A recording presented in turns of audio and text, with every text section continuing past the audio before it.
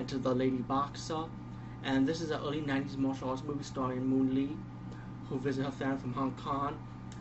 And, there's a lot of comedy, a lot of hijinks. And they get framed for murder, her and her friend, which she did not commit it. And so they had to go after the serial killer that did commit the murder by going undercover. All in all, the martial arts scenes are really good in this movie, especially the finale martial arts scene.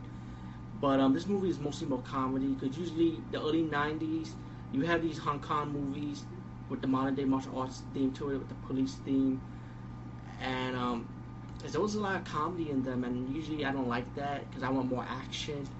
But don't let this movie take, don't let the comedy aspect of this movie take it away, because trust me, the action scenes in this movie are awesome, and again, the finale is awesome.